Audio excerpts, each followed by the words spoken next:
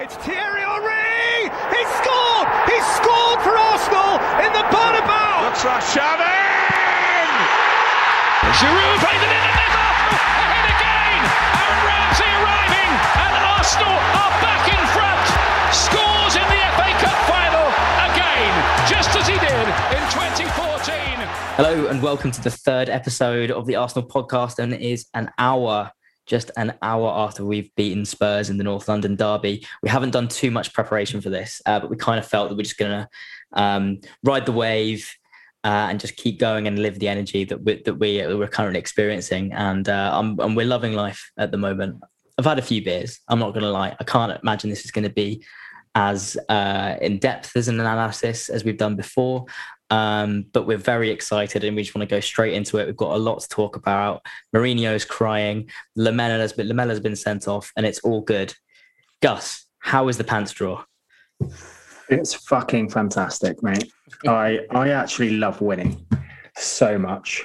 Loving life in the pants draw. What a time to be alive. Life's fucking great. I don't know if we say that enough. I really don't think we get to say it enough, most importantly. It is. It's incredibly stressful, especially like final 30 minutes. But yeah, it was really good. Really enjoyable. Yeah. I think there's a really good 3-word summary of that, actually, I think somewhere, which we'll get up in a moment. But look, should we just go straight into it? We've got some 3-word summaries to go through. We'll analyse the game. We'll find out who our man of the match. And I'm quite looking forward to hearing who your dick of the day is. There was a few that stood out to me, but there are a few more subtle ones that I'm quite looking forward to hearing. So some 3-word summaries. We posted about half an hour ago on our Instagram and asked you to post some 3-word summaries. Gus, do you want to kick us off with some?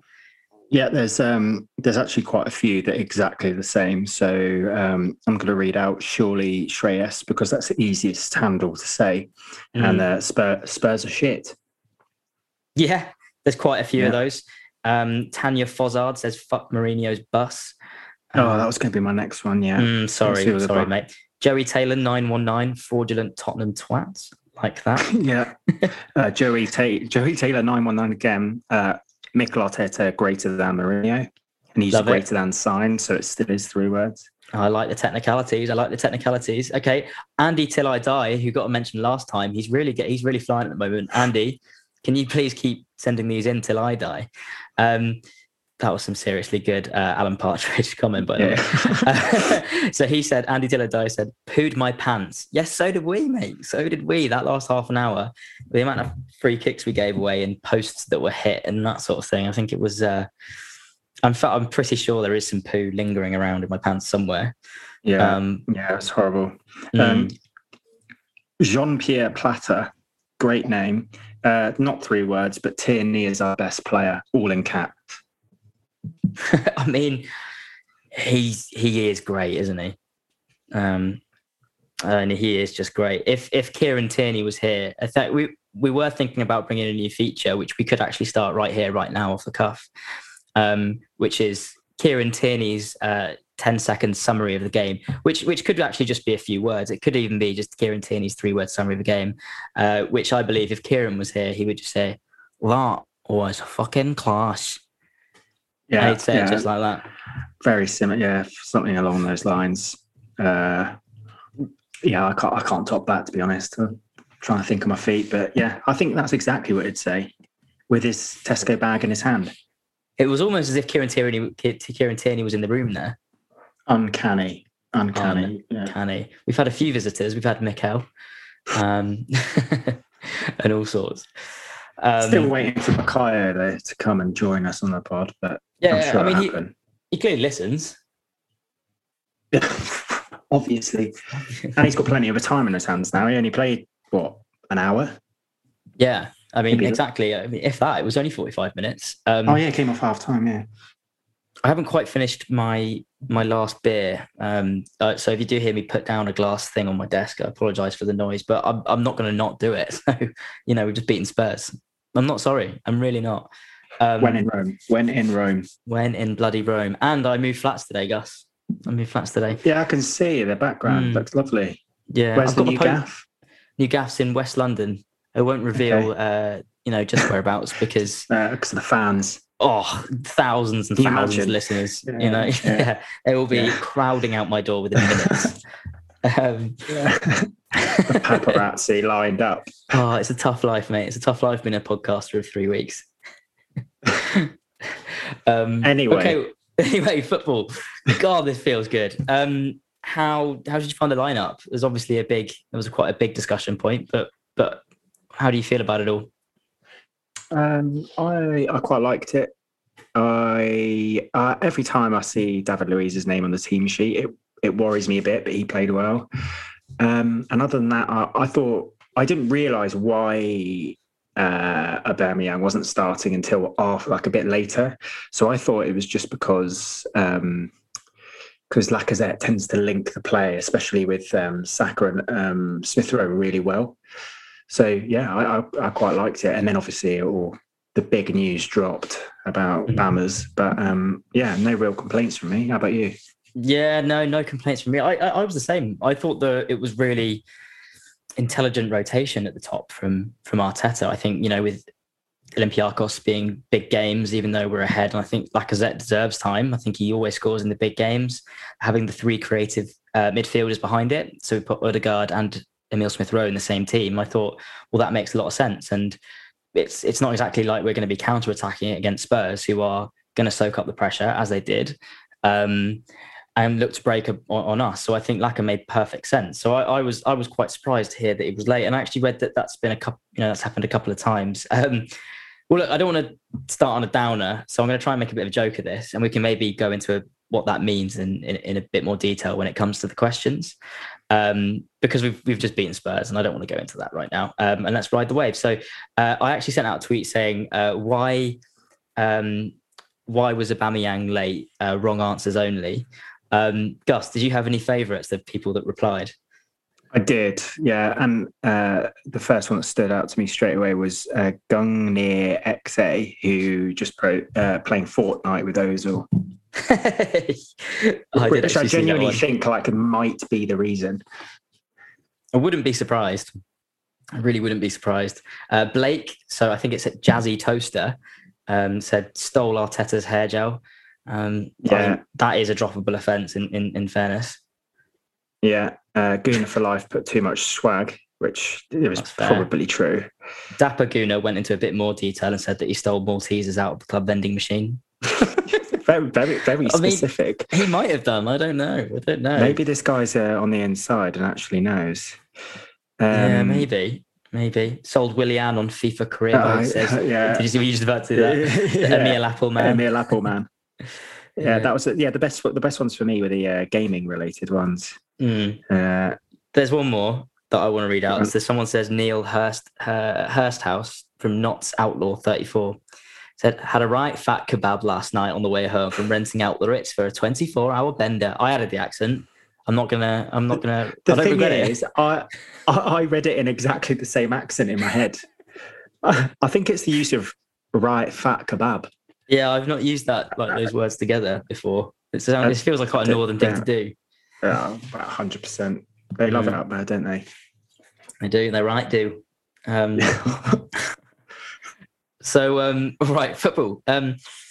So, okay, well, so for me, the lineup was made sense. And I really like the creative midfielders sitting in behind the, link-up play attacker. The defence, I thought, was pretty good. I would have been happy with Mari as well, but I thought Gabriel was brilliant this week, so that was good. Cedric getting an odd. Happy? Go on. With Mari, for some reason, I don't think anyone's ever plays two left-footed centre-backs, whereas obviously right-footed centre-backs play together all the time.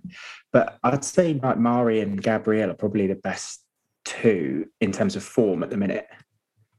Yeah. And it seems like you'd be quite comfortable playing two right-footers historically. You don't really ever see that as a problem, but having two left-footers is almost like a big no-no. I don't really know why. I think there's that theory that maybe if you're left-footed, you're more left-footed than a right-footer is right-footed, if you know what I mean. You seem to weight more on the left foot than you would if you were a right-footer. I don't know. I think the other reason is probably left-footers strike the ball better. And there's no stat for that. It's just everyone knows that's a fact. So It's true. There's a risk of potentially having too much swaz at the back, which unpredictable. Yeah. You don't want too much swaz. You need a little bit of kind of calm. You need the yin to the yang. Absolutely. Yeah, no, fair enough. But I was happy to see Gabriel. I think when you've got Spurs counter-attacking, the slightly faster one makes sense. Good to see Luiz in there. We've not seen Holding in a while now, really. No, Bobby is he's got a bit AWOL recently. I don't know why. He played loads at the beginning of the season and like up to the point he signed his contract, really. But I see him as kind of like a backup centre back. And I don't know who's going to be the main guy next season. I'm really hoping it's Sally Barber comes back and just dominates with Gabriel. And then we can have a backup of, Marie and Holding, which would be a good quartet of centre-backs. But maybe he's just, I don't know. I can't even see Luiz being there next season. But I think against Tottenham, where we can have most of the ball because they're so boring, the passing range of Luiz probably helps more than Holdings. Yeah. No, that makes sense. I kind of feel for Holding a little bit, but he's never really going to be that front. He's never going to be that consistently starting at least. Right-sided centre-back for me. He's always going to be a squad player, but I think he'll play a lot, but he will be a squad player. Hopefully Sally Barber is going to come back and beast it next season. Fair. Alrighty. So we get into the game. Things are looking really good in the first part of the first half, like really good. I thought one of my favourite things about it, obviously Emile Smith-Rowe was having a good game. Saka looked like he was looking quite dangerous around the right. All across the early stages, we were getting in behind and we were putting balls in that were looking really dangerous. But one of the things I really liked was the way that I think Cedric and Partey, I don't know if you noticed this as well, the speed in which they were zipping the balls into Laka, Saka and Emile Smith-Rowe. It was the urgency and the speed and the touch it was then received from. I just haven't seen that in that kind of level of urgency, particularly in the first half an hour of games in a while. But that's something that really stuck out to me. Yeah, I agree. And I don't think none of those players are particularly quick other than Saka, but the speed they bring of how quickly they think and how quickly they move the ball. It was so noticeable. And in the first minute, we looked quite sharp. And I was like, I hope this isn't one of those times where we just play well for the first 2 minutes and then inevitably concede. Yes. But we did sustain. I was thinking that first half, we sustained pressure for really long periods of time. And Tottenham were lucky, definitely, to get in at halftime. Even, we hit the post, hit the bar. Lacazette had that shot where he put out for a throw-in, which didn't really get that much... many replays, but I think it was Tierney who cut it back, and then he couldn't get a good touch on it. But that left side was so good. And there's a guy on Twitter called Orbinio who works for what's the stats company called? It's Opta. Yeah, Orbinio from Opta. Yeah. And he said that Emile Smith-Rowe created 4 chances more than all the Spurs players put together. And he did that with the best passing accuracy of any player in the game at 97%. So he had such a good game. Wow. And he almost flies under the radar. He doesn't do anything like the opposite of Lamella, who, just grabs the headlines. But the substance beyond that probably wasn't as good. Whereas, Mr. Smith-Rowe was much more subtle. Yeah, I thought Emile Smith-Rowe was absolutely unbelievable this game. It's a shame that wasn't registered. He didn't register an assist officially or anything like that. But he made some good chances. I thought Lacazette, he could have reacted quicker to a few. I seem to remember there was that air shot, but miss that you spoke about. There was 1 or 2 that came in from the other side as well, where if he just kind of preempted it, not hitting a defender, he could have got there quite easily. Maybe that was match sharpness. I mean, I don't know if you can read into that too much. Maybe it was something just in the moment. He didn't quite get there. But I thought he missed a few chances. But his link-up play, this is kind of the thing with Lacazette, that even if he's not scoring, which to be fair, he did and he has been, in the end, he is doing so much else. His game isn't necessarily about finishing, even though he's clearly scoring goals. He does so much else, which you could argue he does better than Aubameyang in those situations. So, but I thought the way Emile Smith-Rowe linked up with Tierney was great. I mean, then obviously Emile Smith-Rowe smashed it against the bar, an absolute thunder bastard. Oh, yeah, so good. That goes in, And then scenes. Cedric hit the post, obviously, from one of those Lacazette things where I don't know why I think on the replay, I was watching it and you could see two Spurs players kind of converge on him. So I think it was actually quite a good decision because I don't think it was possible for him to get a shot away first time. And if he takes a touch, the chance is gone. So I think he's just like, right, step over that. And the chances are there's someone behind me. And it was kind of unusual. There wasn't, you would think like Odegaard or Saka would be coming in, that run that Pepe always does, arrives late from the back post, runs across the goal. Obviously, Cedric, how he got that shot away, like I swear it was a tackle. Just cannons back off the post. Oh, yeah, absolutely. I can't really remember when that was in the game. I think that's when we were chasing it. But yeah, I think I saw somebody, I think it was Arsblog, they tweeted like, I don't know how Lacazette heard that leave it call from 40 yards away. And it wouldn't have been leave it because that is actually a foul to call leave of course. It. But, yeah. Cedric, it's mine. God, that was uncanny again. I thought he was in the room. It's amazing how quickly they can get to West London after a game. Madness. So, yeah, I thought the pressure we put on was great, and then just classic, just absolutely classic. I thought, here we go again. They go up one end of the pitch. We've got three men covering Lamela, and it kind of just comes to him, and he just tries this ridiculous Rabana. It goes in. And that was after Son got injured for him, and we were all talking about how good that was. I mean, you don't want to wish someone to be injured, but for that game in particular, I was very happy that Son went off, of course. But, and then Lamela comes on, you're thinking, here we go. He looks like a pigeon. How bad can this be? And then he does that. It was, I like his face really annoys me. Him and Bale, both the way they look, it's just so Spursy. But it was, I said in the group, I was like, I'm not sure what you can do about that. It was just, it credit where it's due. It was an unbelievable finish. It was. But that was their first shot. Yeah, I think it was their only shot until the last half an hour. Is that right? So they scored in a 30-something minute, and their next shot was in the 78th minute. Jesus. Yeah, that felt about right. And do you know what really annoyed me as well is that I could just feel, because we had 13 shots and, within a time frame, up until that 70th minute or something like that. It was like 13 shots to 1. And I just felt, even though we'd hit the post, we had all those chances on the back pages tomorrow morning, Mourinho masterclass. It was like, no, not at all. So that was frustrating. I mean, but they scored it. And I think, we were talking about in the last episode, the amount of goals we conceded in crucial times. And it was between the 39th and the 45th minute was like 21% of the goals we conceded. Yeah.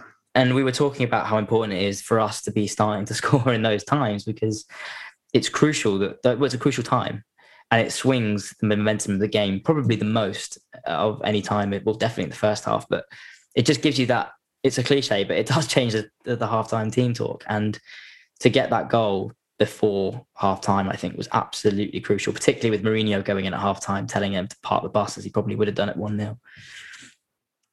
Yeah, and Arteta said it in this post-match press conference. He was like, going down to a team like Tottenham makes it really difficult for us.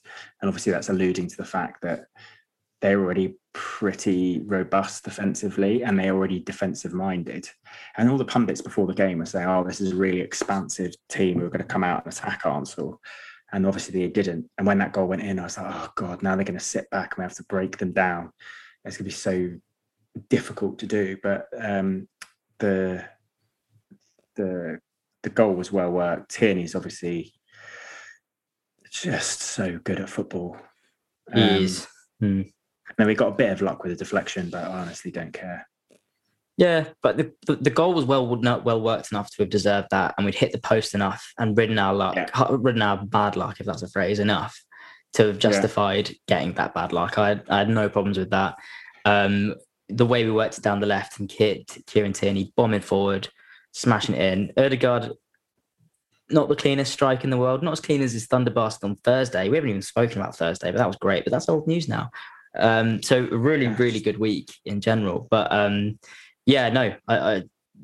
brilliant goal. I loved it. Yeah. And then then half time, the classic drinks break, which Mikel loves. He does. We're just unbelievable after the drinks break. And then it was just more of the same, really. Well, one thing I was going to mention just before we get on to how good we were again after that was the Saka coming off. Are you worried? I didn't hear many. He's injured. He is. Yeah. So I can't remember where I read it. It's somewhere on Twitter. It is a little, I think, some kind of like hamstring problem maybe. But he was walking around after the game, like grabbing Emile Smith-Rowe and stuff. So I think it's like he was probably felt a bit sore. Said it at half time. They had a quick check and they're like, to be fair, we got Pepe to come in. And he was good. I'd just leave Saka for the next game against Olympiacos. What's the point? 100%. Like what? Olympiacos need to score 3 to go through. I mean, if there's a team that's capable of just gifting them 3 goals in a game, it's probably Arsenal. But even us, I think we would struggle because they are bad. They are a bad team. And we're going to have chances. I would be surprised if we didn't score at least 1 or 2. Yeah. Anyway. Yeah, but okay. But I hope he's okay. That, Saka being injured would be, for any period of time, is quite scary. We've got a few crucial games coming up, obviously. I hope he's all right. Obviously, we'll keep an eye on that. But go on.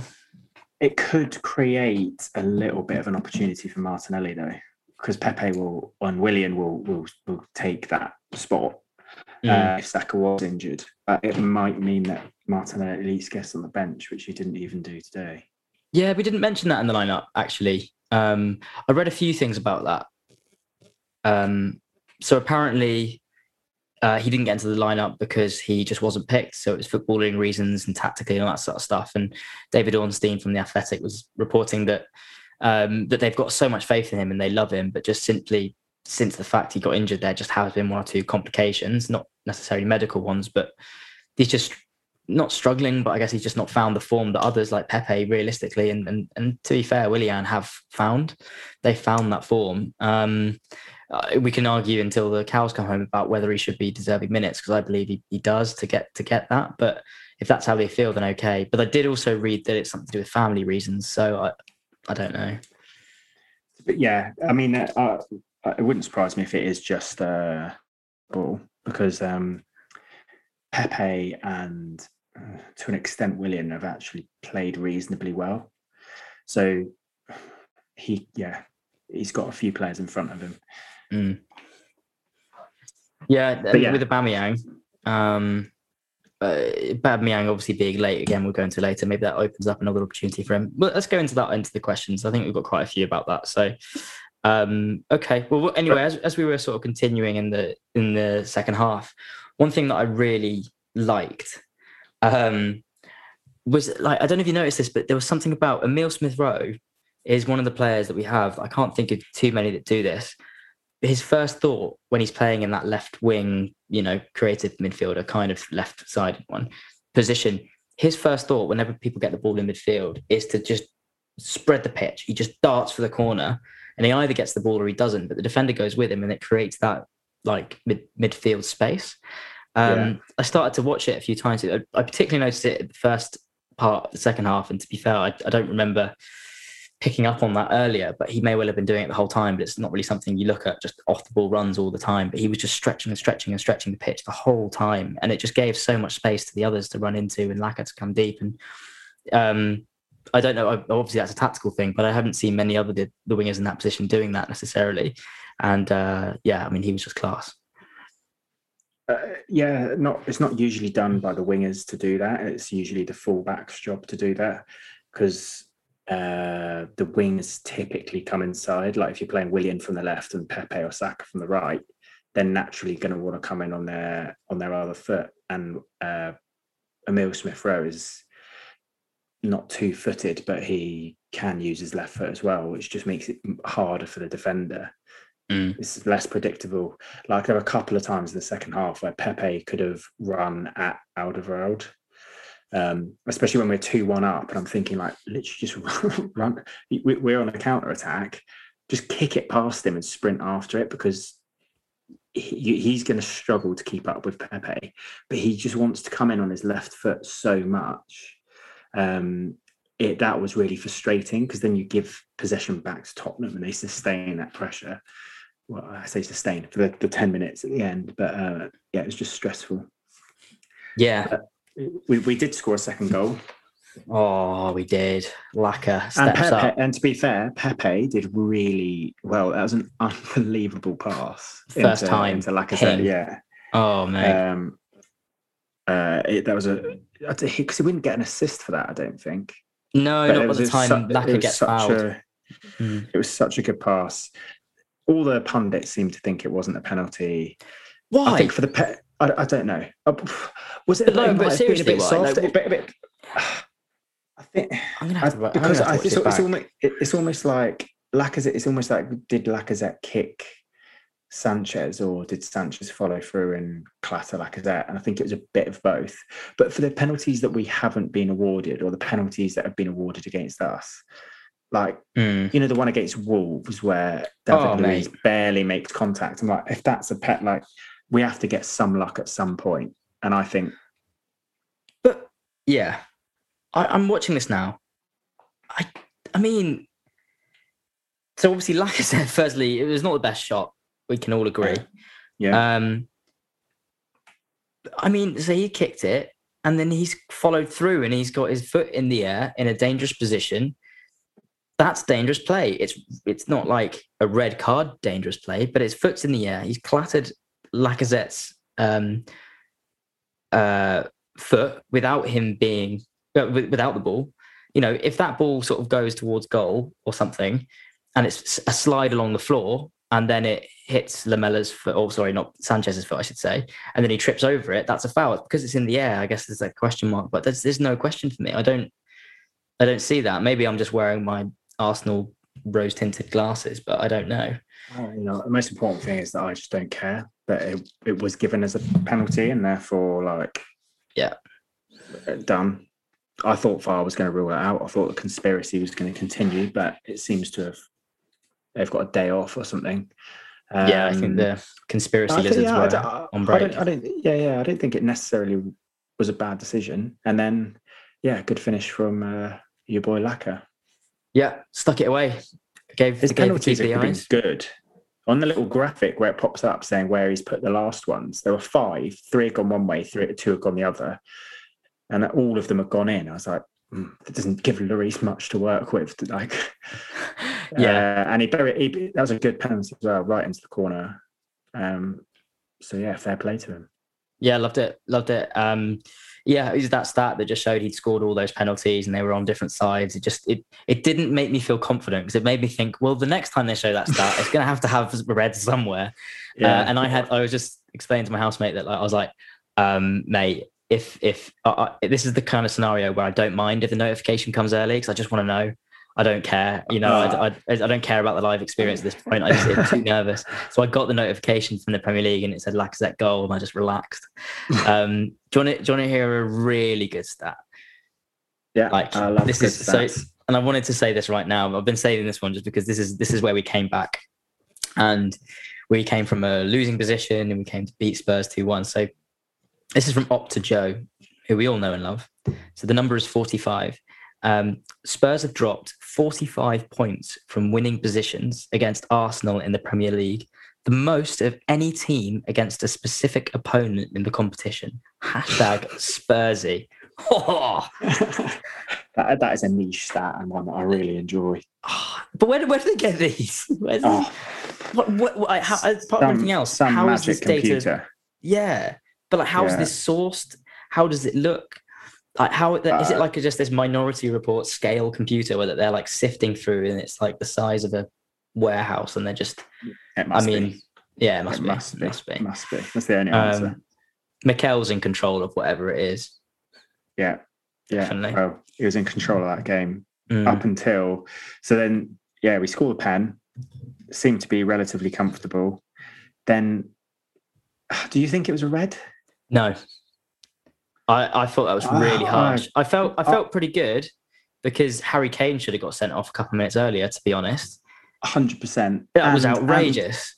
And Lamela was like, he was due. Like, the commentators even said it. They're like, Lamela again. Like, he keeps flying into these challenges. There's like, there were a couple of them who were on a yellow card. I was like, this has got, like someone's going. So it wasn't really a surprise. I would have been annoyed if an Arsenal player got sent off for that, though. Yeah. But then that seemed to really make them a lot better. Yeah, I kind of wish he'd stayed on. Well, there was one about 30 seconds before in the previous phase where he tackled Gabriel. Xhaka? Oh, Gabriel. Was it Xhaka? Yeah. Did Gabriel run the other ring? Maybe it wasn't Lamela then, but I'm pretty sure it was. Like, again, this was very fresh. I'd have to rewatch it, but I'm pretty sure it was Lamela where he was running down and he tackled him and it went out for a throw in, but it should have been, and then it went up. Harry Kane smashed him, went up. And then he smacked him in the face. Yeah, harsh. But he did deserve it. Kane is bad for that, though. Like, he does it all the time, and especially when people are in the air. So have a look at someone when they're in the air, and then he'll back into them and make sure they flip in the air. When you're jumping, your feet are near someone's shoulder. Like, he just nudges the player's feet so they spin in the air, and he lined Gabriel up for that one. Like, Gabriel played the ball, and then he just runs into him like shoulder barge. But that was definitely a foul. Like, at that was borderline. But I don't like Lamela. I don't like the fact he scored that goal. I'm glad he got sent off. So I've got no complaints. I'm in a WhatsApp group, and not the one we're in, but just other friends, and they said this one's a Spurs fan, and he talked about Lamela, and he said just one word, disrespect. And obviously, I didn't reply throughout the whole game. He said that basically implying that he's better than he gets any respect for. And then at full time, I just replied saying that aged well, didn't it, mate? Which was great. Yeah. And then obviously we then had a really nervy last 30, and the amount of fouls we were giving away in ridiculous areas, both Xhaka and Partey. Partey, like, I like him, but he did not have a good last 20 minutes of that game. No. He made some bad passes and he made so many fouls on the edge of the box. And with the first one, obviously they hit the post, comes back out. Credit to Gabriel for making an outstanding block. Yeah. When Leno's on the floor. But then the second one, like 94th minute or something, bang in the centre of the goal, 25 yards out. I texted being like, this has got goal written all over it. Yeah. And in my head, I was thinking, it's like, please just smash it over the bar. Please just smash it over the bar. And he does. Fair play to Harry Kane. I appreciate that. Yeah. No, that first free kick, I think it came from a Partey one. It was slightly on the left-hand side as they were shooting. I was when that went past and Leno just kind of just goes the wrong way and then goes back the other way, I was like, well. But I always think as you're a goalkeeper, you just stick to where you are. If it goes over the wall and flies in the net, like, okay, take a bow, son. But just stick to your side and jump if you have to. But like, if you start guessing towards the side of the wall and it goes in the area that you were in, then fortunately it wasn't on target, but it hit the post and I was convinced that was going in. And do you remember the 4-4 when they were here? Unfortunately, yes. And do you remember that one where it hit the last goal, the fourth one they scored, and it hit the post and Lennon, it came out. And Lennon, when that came out, it felt like that. It screamed a bit, and it just where it came back out. Deja vu all over again. Oh, exactly, mate. Exactly. But we didn't. We held out, mate, and life's great. To be honest, it is. And again, credit to Gabriel for what was a magnificent block. And there was a lot of pressure. Obviously, they had the goal disallowed for offside, which it clearly was. When that went in, my heart sank. I was like, oh God, how has this happened? But held on 3 points. Arteta, there's a good picture of Arteta and Cedric, like in the background with Mourinho like in the foreground, looking like the contrasting emotions. Just so nice to see. Yeah, it looks like he's playing like he's like whispering about him in the school playground. And, Yeah. I love it. Yeah, I forgot this about guy Harry used to Kane call one. himself the special one. Oh, just you love to see it. You really do. They do. But he's just brilliant. I mean, I'm looking at our WhatsApp group. So just the last bit, I think you said surely that's it, and then that's it. The final whistle went, and then I said have it, you C-bomb, and then you said football. That was so stressful. Quam, love it. Fuck off Spurs. Quam, Dancey Lacazette meme. Great sticker, by the way. Great sticker. There's for you guys that don't know, I don't know how you search this or find it, but there's a sticker with Lacazette doing his little dance. We all start posting it. Fucking love it. Love to see it. Have it. What a game, lads. Had to record it. Oh, and it was this WhatsApp group just went on, and it was all good.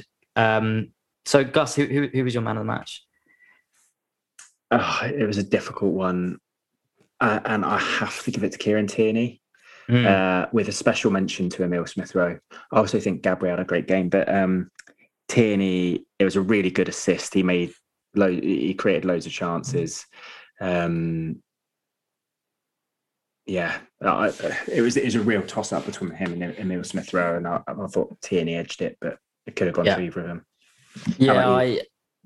So Odegaard got the man of the match, I think, officially, which I thought was pretty fair. But I think he got that because he did get the goal in the end, and I think Tierney with the assist. I actually was going to go for Emile Smith-Rowe. That's why I had done. He had everything but the assist or goal to his name, I felt, and to be honest, I could have given it to Kieran as well. I think just it's so because both Kieran Tierney and Emile Smith-Rowe were just so dominant down that left side. I mean, just the fact that I think it could be the fact that Doherty is an Arsenal fan and let it happen, but I don't think it was. I think he is just crap. So, but no, Emile Smith-Rowe was, for me, just I think the way he kept pinging into it was his off the ball running as well that did it for me. And but yeah, I would have happily had. I'd have happily had him. And what about your Dicker? I want to hear yours. You said you've got a subtle one, which I'm interested to hear. I've got a couple, so I'm going to give it to this one in a sec. I mean, obviously, shout out to Mourinho for not thinking it was a penalty and saying something about the ref afterwards. Anyway, obviously, but then my runner up, which I'm not going to give, but was Alan Smith, who I do actually quite like as a commentator. But he said Bale and Doherty offer all kinds of options defensively. It's not a thing. You can't get excited about offering all sorts of things defensively. It's just offer a defensive option. I mean, you can offer all things offensively, I can imagine, in an attacking way. But yeah, I thought it was a bit weird. So those are my notable mentions. Yeah. My dick of the day. I'm actually not going to give this to a person. But I'm going to give this to like a thing that happened. I don't know if you realised. Maybe this is a dick of the day. Maybe this is a man of match in itself. It's either inspired or just really stupid. But I don't know if you realise, but you know the advertising sheets that they have all across the seats now. But it was about the 80th minute or something like that. And there was obviously some air blowing underneath one part of it. But it was just like rippling all the way, like a Mexican wave. And I thought as if like the sheets had got so bored of Spurs playing that they started doing their own Mexican wave. Get the wave going. Yeah, get the wave going. I didn't notice that, to be fair, but it was quite niche. It was quite niche. But I thought the dick of the day there would be. I don't know who that is, but I think that is the kind of really epitomises what dick of the day should be. So that is my dick of the day. The sheets on seats. The sheets on seats. Yeah. Yeah, I had to think about mine quite a lot because obviously, Lamela straight away, but he scored that goal. Mourinho is obviously a good contender. I wanted to somehow give it to one of the pundits because I felt they were ganging up on Freddie Ljungberg. But then I was on Twitter and it's such a great place to go sometimes, Twitter. But I'm going to have to give it to a guy called No Ambition FC, open bracket, Arteta out, who is tweeting after the game is finished, still saying Arteta out. His earlier tweets were all about how Arteta's inept because he's left Aubameyang out of the team. But the best one is the tweet that says, "I have no idea what Leno did there. That was the worst wall I've ever seen in my life. It was a clear shot to the goal. How can we be struggling in a game that we have dominated from the first minute? The substitutions by the inept coach. Hashtag Arteta out. Hashtag Edu out." And then I did get into a bit of a Twitter wormhole. And it turns out that pretty much you can put in any manager's name and people will be claiming they should be leaving. Even Klopp out is a thing. But my favourite one of all of them is from a guy called James Epstein on Twitter. It's not a great surname. No. But J. Epstein. Anyway, it's not a great start, is it? It's not. But he tweeted, "Just when I get close to tolerating this narcissistic, misogynistic dinosaur as a manager, he reverts back to his putrid baseline tactics and strategy. He's an overpaid celebrity George Graham, and I wish he would fuck off at my football club. Hashtag Mourinho out." Yes. That's a great dick of the day. What was his name? What was their name? James Epstein. Oh, that was James Epstein, of course. Oh God. I mean, yeah. I can't not give it to Jay Epstein. I'm thinking Jepstein. Jepstein. Hashtag Jepstein wants Mourinho out. You heard it here first. Yeah. I really hope class. that leads a charge. I would like to see Mourinho go. But I'm hoping that they go back to their kind of like, they had a good run leading up to this. I was quite worried. Like Bale was playing really well, it just did nothing today. Kane and Son always seem to do well against us, and they've had a really good season between them. So I was a bit worried, but if they could go back to their really bad, boring play again, then I think Mourinho should stay and just do that for the rest of the season. Yeah, I think that's fair. I'd quite like to see him, because he tends to tear down a club with him wherever he goes. I'd quite like that to happen to Spurs. So there needs to be the next 15 games has to be a really drawn out process where he starts slating some of the players. Some of them want to go, and it really brings them down a notch or two just to get them back to where they deserve to be. Lose the dressing room. Okay, well, we've got some questions now, Gus. So instead of breaking for we've gone on for quite a while, should we just have a couple of questions? Yeah, fire out a couple. Yeah. Let's do this for like 15 minutes or so. We've got a few questions. So would you accept 60 million for Kieran Tierney in a team like City come in? So this is Michael Burke _. We can only assume that Michael Burke was smoking some very, very, very intense drugs when he wrote this. The answer is no, Michael. Not at all. I don't think I'd sell him for 600 million. Who do you buy? Like, who else will come onto the podcast? Exactly. Still, I think my WhatsApp must be broken because I still haven't got a message from him. But any day now it'll come. Just to counter that, so the question was, would you take 60 million for Kieran Tierney? Yeah. So someone called, oh God, I can see the one you're looking at. Zed Contraluj Prostatu. So their question is, does Tierney make you struggle with your to make me ... XD? Yes, it does. It does things for me. I can't lie. Heterosexual male, but I'm not sure if Kieran asked. I think I'll give it a go. The LGBT X, all sorts. There's quite a number of different things, and I think there's always room for like extra ones. And I just wonder if heterosexual plus Tierney would be like a category that you could involve. Well, you just do LGBTKT. Very good, very good. That was quick, very Partridge-esque. Partridge, yeah. Pascal Partridge. Moving on. Yeah, so absolutely not. I wouldn't sell him, and yes, he does make me question things. Yeah, that's a good one. Okay, I couldn't agree more. Okay, let's. Somebody's talking about Partey. Okay, that's interesting. So, Jolinho, 45, says Partey opinions. I think he was a mix of bad and good.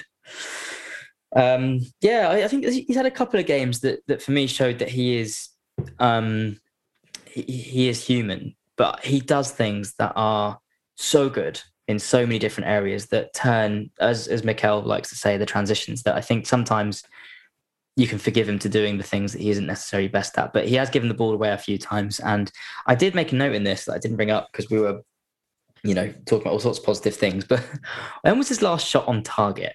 He literally balloons the ball. But what is it? Steve is taking all this credit for Mohamed El Neni's goal. So I think Steve Round needs to do some work with Big Tom and Mo on the training ground. I agree with you.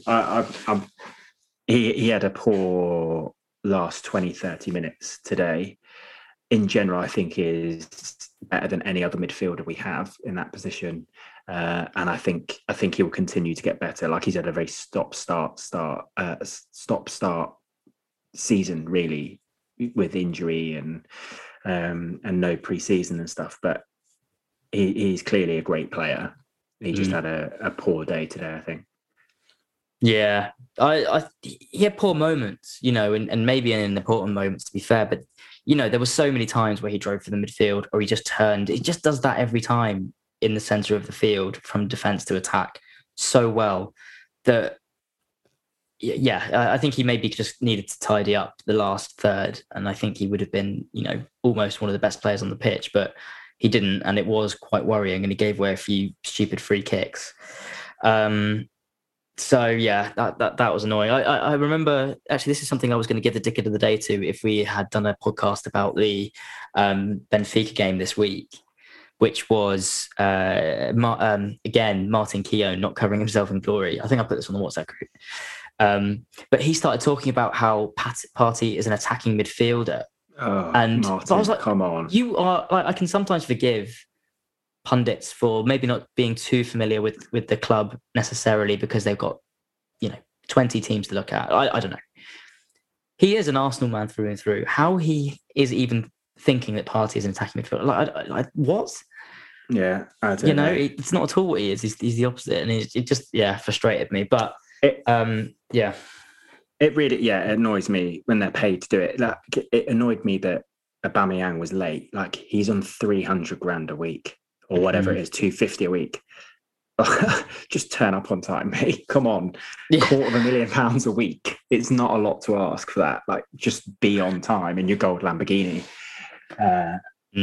Yeah. Well, there's a question on that. And it's actually from the same guy, Jolinho, 45. So should Aubameyang have come on? I don't think so. I don't see how with the disciplinary stuff aside, I'm like, it's important to be able to release pressure in those situations. So he would have come on presumably like later in the game where we're 2-1 up. And Lacazette is just fundamentally better at playing with his back to goal. Yep. So unless you're going to boot it over the top and get someone to chase onto it, I don't really see how this game would have necessarily suited Aubameyang that much at that time. And I think it's really important that, Mikel always goes on about his non-negotiables. But do you remember when Emery kind of got rid of Ozil and then later on caved in and kind of brought him back? You just undermine all the authority that you've generated. So, like, if you're going to set out these things at the beginning and say, this is the way we're going to behave, this is what I expect as absolute minimum from everyone, and one of those things is clearly being on time. If one guy turns up late and then you make an exception for him, it's like it's suddenly unfair. So I think he's completely right to do that, and hopefully that's it. And Aubameyang's like, yeah, fair play. I'll be on time next time. Yeah, it did annoy me a bit. I mean, I think it might be overplayed and a disciplinary record, and just stop saying you're missing out on this one is fine, and that's probably enough. Yeah, but like you say, with the amount he's getting paid and the fact that he's the captain of the club, and I do think that whilst we're not necessarily going through a turbulent time at the moment, I think we're playing quite well, albeit not picking up all the points we want. The North London Derby day, and it has been reported that the reason why they made him miss the game is because it's not his first time. I haven't seen, I was speaking about this with my housemate earlier, I haven't seen that flashy element of his life seep through onto the football pitch. He's always been extremely professional in and around the club, always. And the fear when you have a flashy player, or flashy person, I should say, come into the club is that in the Nicholas Bentner style or the, whatever, like you just have that personality that isn't helpful. And I've not seen that about Aubameyang once. And a couple of late things isn't going to change my opinion about him. I agree. And I can imagine that him and Mikel get on very well. He'll know his place. And if anything, I wouldn't be entirely surprised if he was a bit late and Arteta went, look, I'm going to use this as an example. Yeah. And I'll just rest you, Yeah. I wouldn't have been surprised, and I'd be okay with it as well. I don't think there's any problem with that. What actually happened, I mean, I don't know, but I can imagine it's very true. But yeah, I wouldn't. Yeah. Yeah, but I think you're right. Tactically, I think it was the right thing to do anyway. Yeah. And actually, now that happened, let's say that that's 3 games that, I don't know, for some reason he's been late a few times. Mikel says, right, you're not playing for 3 games. That means Laka's up top, definitely. Martinelli. Yeah. Where does this leave him? As I say, like it would take a few things to happen to Martinelli getting inside. So if Aubameyang's not playing, let's say Saka's got a bit of an injury, I could see Martinelli playing on Thursday. I don't think he'll start, but I think he'll play. Yeah. I think it would be who have we got? I don't know what our fixture list is like. I think we've got a run of games that are in theory winnable now. But yeah. I mean, let's have a look. I actually have been so focused on the next couple.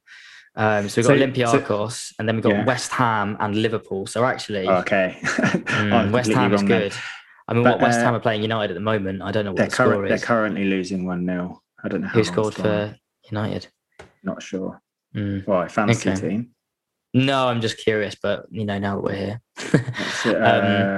and United West Ham. Dawson scores own goal. Dawson own goal, great. Inspired from fucking another Ole masterclass. Absolutely. The thing I like about Ole Gunnar Solskjaer is that he's really good up until the point where you think, right, this guy's got something, and then he's shit for like 10 games. Right up until the point where everyone was like, that's it. It's the last straw. He's gone. Yeah. And then he pulls it back and starts the cycle again. It's good. But yeah, after that, we've got Sheffield United, Fulham, Everton, Newcastle, West Brom. Okay, Chelsea. But then we've got Palace and Brighton. That's our run. That is a good run. And on that leads quite nicely into another question, which says, is top 6 still possible? And that's from Joey_Taylor919. And I'm looking at the table now. Yeah. We've played 28 games. So we have 10 games remaining, and we're on 41 points. City are on 71 points. So not only is top 6 on the title, we're still in it. We're still in it, guys. We would need 36 goal swing in 10 games. So we'd be needing 3 or 4 goals a game. Oh no, because City will have to concede at least 8. Yeah. So they'll be on 35 goal difference, and we'll be on, well, after winning our final 10 games. And everybody else losing. They'll all, drop points, don't they? Well, they do. They will. Leicester are going to have a good run in, are they? We've said that, Man United have had quite a good run. They're due to drop points. West Ham and Everton, they're too high. Mourinho's about to implode. Liverpool are done. Villa's probably our most likely title challenger at this point, and they're only on 41 points, same as us. Yep. That's very true. I mean, you heard it here first. We're going to win the league.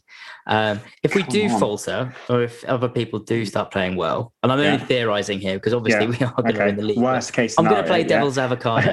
What I'm going to do. Okay. I think top 6. Well, it is on. It's definitely on. It's fucking on. It's so hard. I mean, it's really hard when you've just beaten Spurs. And look, to be honest, I just want to finish above Spurs, and I don't want to win the Europa League. Okay, 4 points. That is doable. 4 points. It's very doable. Yeah, and they've got a tough run in. Villa, I want to finish above because of Martinez. I spoke to Chris Wheatley this week, the journalist from Football.London. Clang. So that's a huge podcast coming up, which we'll announce, I think, a little bit closer to the time. We'll be releasing next week. But that's going to be an amazing podcast. But he spoke about how Martinez actually apparently threw in a bit of a jab to Arsenal this week, and was just like, well, I told you it was a step up sort of vibe. Paraphrasing, I don't know what it was, but just so actually, just a little bit of Spurs and a little bit of Villa, be above them, and I'll be happy. But there's a long way to go, and that it's so tight between them. I feel like we've been in 10th for fucking ages. Yeah. But there's a gap forming. I can't believe I'm saying this, between 10th and 11th now, which is quite nice. But we're 2 points behind Liverpool. Haven't played the same amount of games, and he told me that at the beginning of the season I would have taken it. Yeah, same. I also just want to point out we've got our 40 points now. It'd be unprecedented to go down. And it would be. Really, it'd be, as I've said, I think we're going to win the league. Yeah. You heard it here first. Okay, all right. A couple more questions. So this one says, this is from Shawley Shreyas, who says, do you feel happy about the penalty, knowing it wasn't a pen as Laka missed the ball? Yes. I do. Is that an issue? Do you think I feel bad about that after all the crap that's gone against us? And I actually still think it is a penalty, but I can understand why you don't, especially if it was your team. I think we've got a mole. This person's a Spurs fan. Yeah. Whoever you are, Shirley Shearaz, you're not welcome here. But you are when we lose. Yeah, go on. The amount of sleep that I will lose over it might not have been a penalty will be, I'm going to sleep better than I would do if that was a nailed on penalty.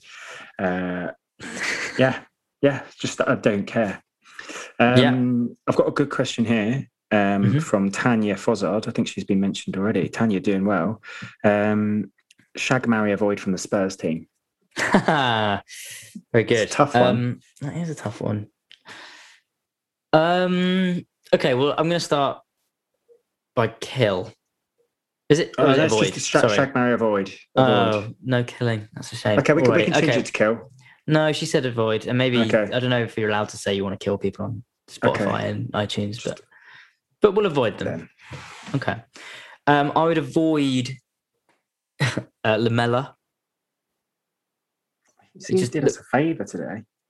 Well, but he just looks like a pigeon, and he just he's annoying. He does. He's got that face. He always just pops up at the most annoying times, but he's never really played well. He's a bit of a jammy guy, and Yeah. Go on. I would have my avoid would be Gareth Bale, but I just can't stand him. Fair. Marry. I mean, I think there's only one marry, to be fair. I know who I'd marry. Oh, that's a great shout. He's just he's the one guy that you just have to like. He's a lovable guy. Yeah. Mine was Hugo Lloris. He seems like, I don't know, he just seems like quite a nice chap. He's a weird guy, I think, but I think he's French. He'll know his cheese, which is always a plus. Yeah. Okay, I feel like I should have gone for Son now. Yeah, maybe. But he's mine. Hands off. So, yeah. Do you know who you're going to shag? I've not really been thinking about it for a while, to be honest, Gus. I've been trying to think of the Spurs team now and trying to think of reasons. I mean, look, actually, do you know what? It would be Harry Kane. Ultimately, he's going to win the World Cup for England. So fair. Yeah. Yeah. And then I'll whisper sweet nothings in his ear after him and tell him, come to Arsenal. The only player that I can think of now is just Kieran Tierney. After that previous question. He is definitely not a Spurs player. Okay, then I'm going to have to shag someone else. It's just this podcast is getting a bit homoerotic, and it is. But it's not particularly much. We've had a few beers and it's all gone. Yeah, it's all gone a bit silly. But I'm into it, mate. It's good. It's it's good podcast analysis So stuff. who plays in midfield with Ndombele? Who started in midfield with him? I can't remember the Spurs lineup. I'm just going to shag that guy because I just didn't even notice he was there. And hopefully the same would happen when I shag him. So. Yeah, it was Højbjerg, the Norwegian. Yeah, him. Fine. Hopefully wouldn't notice. Have it. And yeah. Well, there it we was go. of all I doubt the any other podcast does this. Yeah, no, I don't think they do. And of all the people on the pitch with a line in the O, in the middle of the name, so Højbjerg and Ødegaard, he was second best. Yeah, he was. He was second. Yeah, he did pretty well. Yeah, it's got a bit weird, this podcast. We have one more. Should we finish on one? Yeah, and a more normal one. I'm trying to think. I'm trying to find oh yeah, okay. I've got one to end on. This is quite a good question. Time to offer David Luiz another year. Fantastic in big matches this season. It depends on Sally Baba for me, but I've heard he's very good around the dressing room. He has had very good games, definitely. He has had some very bad games, definitely. I wouldn't be unhappy. I wouldn't be happy. I'd like to know how he was going to be used. If he was going to be used like he has this season, I would be against it. I'd like him to be more of a squad player, certainly more of a squad player than Rob Holding would be used for. So more sparsely, I should say. If you're going to have any centre-backs, so let's say we've got Gabriel, Mari, so those are our left-sided centre-backs, and then you've got Sally Baba and Bobby Holding. I'm with you. If you think about who's experienced within that, though, you don't really have an old head. Is that an issue? Not for me. Yeah. Marie's played in a Club World Cup final. Holding, okay, relatively inexperienced. Gabriel, yeah, I think you've got quite a few young guys there. I don't think it would be an issue to have around the club. And having 5 centre-backs I don't think an issue. The problem is he's on so much cash. He's on How much is he on? 200 grand a week or something. Jesus. Yeah, get rid. So if you're going to offer give him a low new contract. Yeah, if you can offer him a new one, I'd say, look, I'll give you a year contract, and you're on, pittance, 50k a week. Barely put bread on the table for that.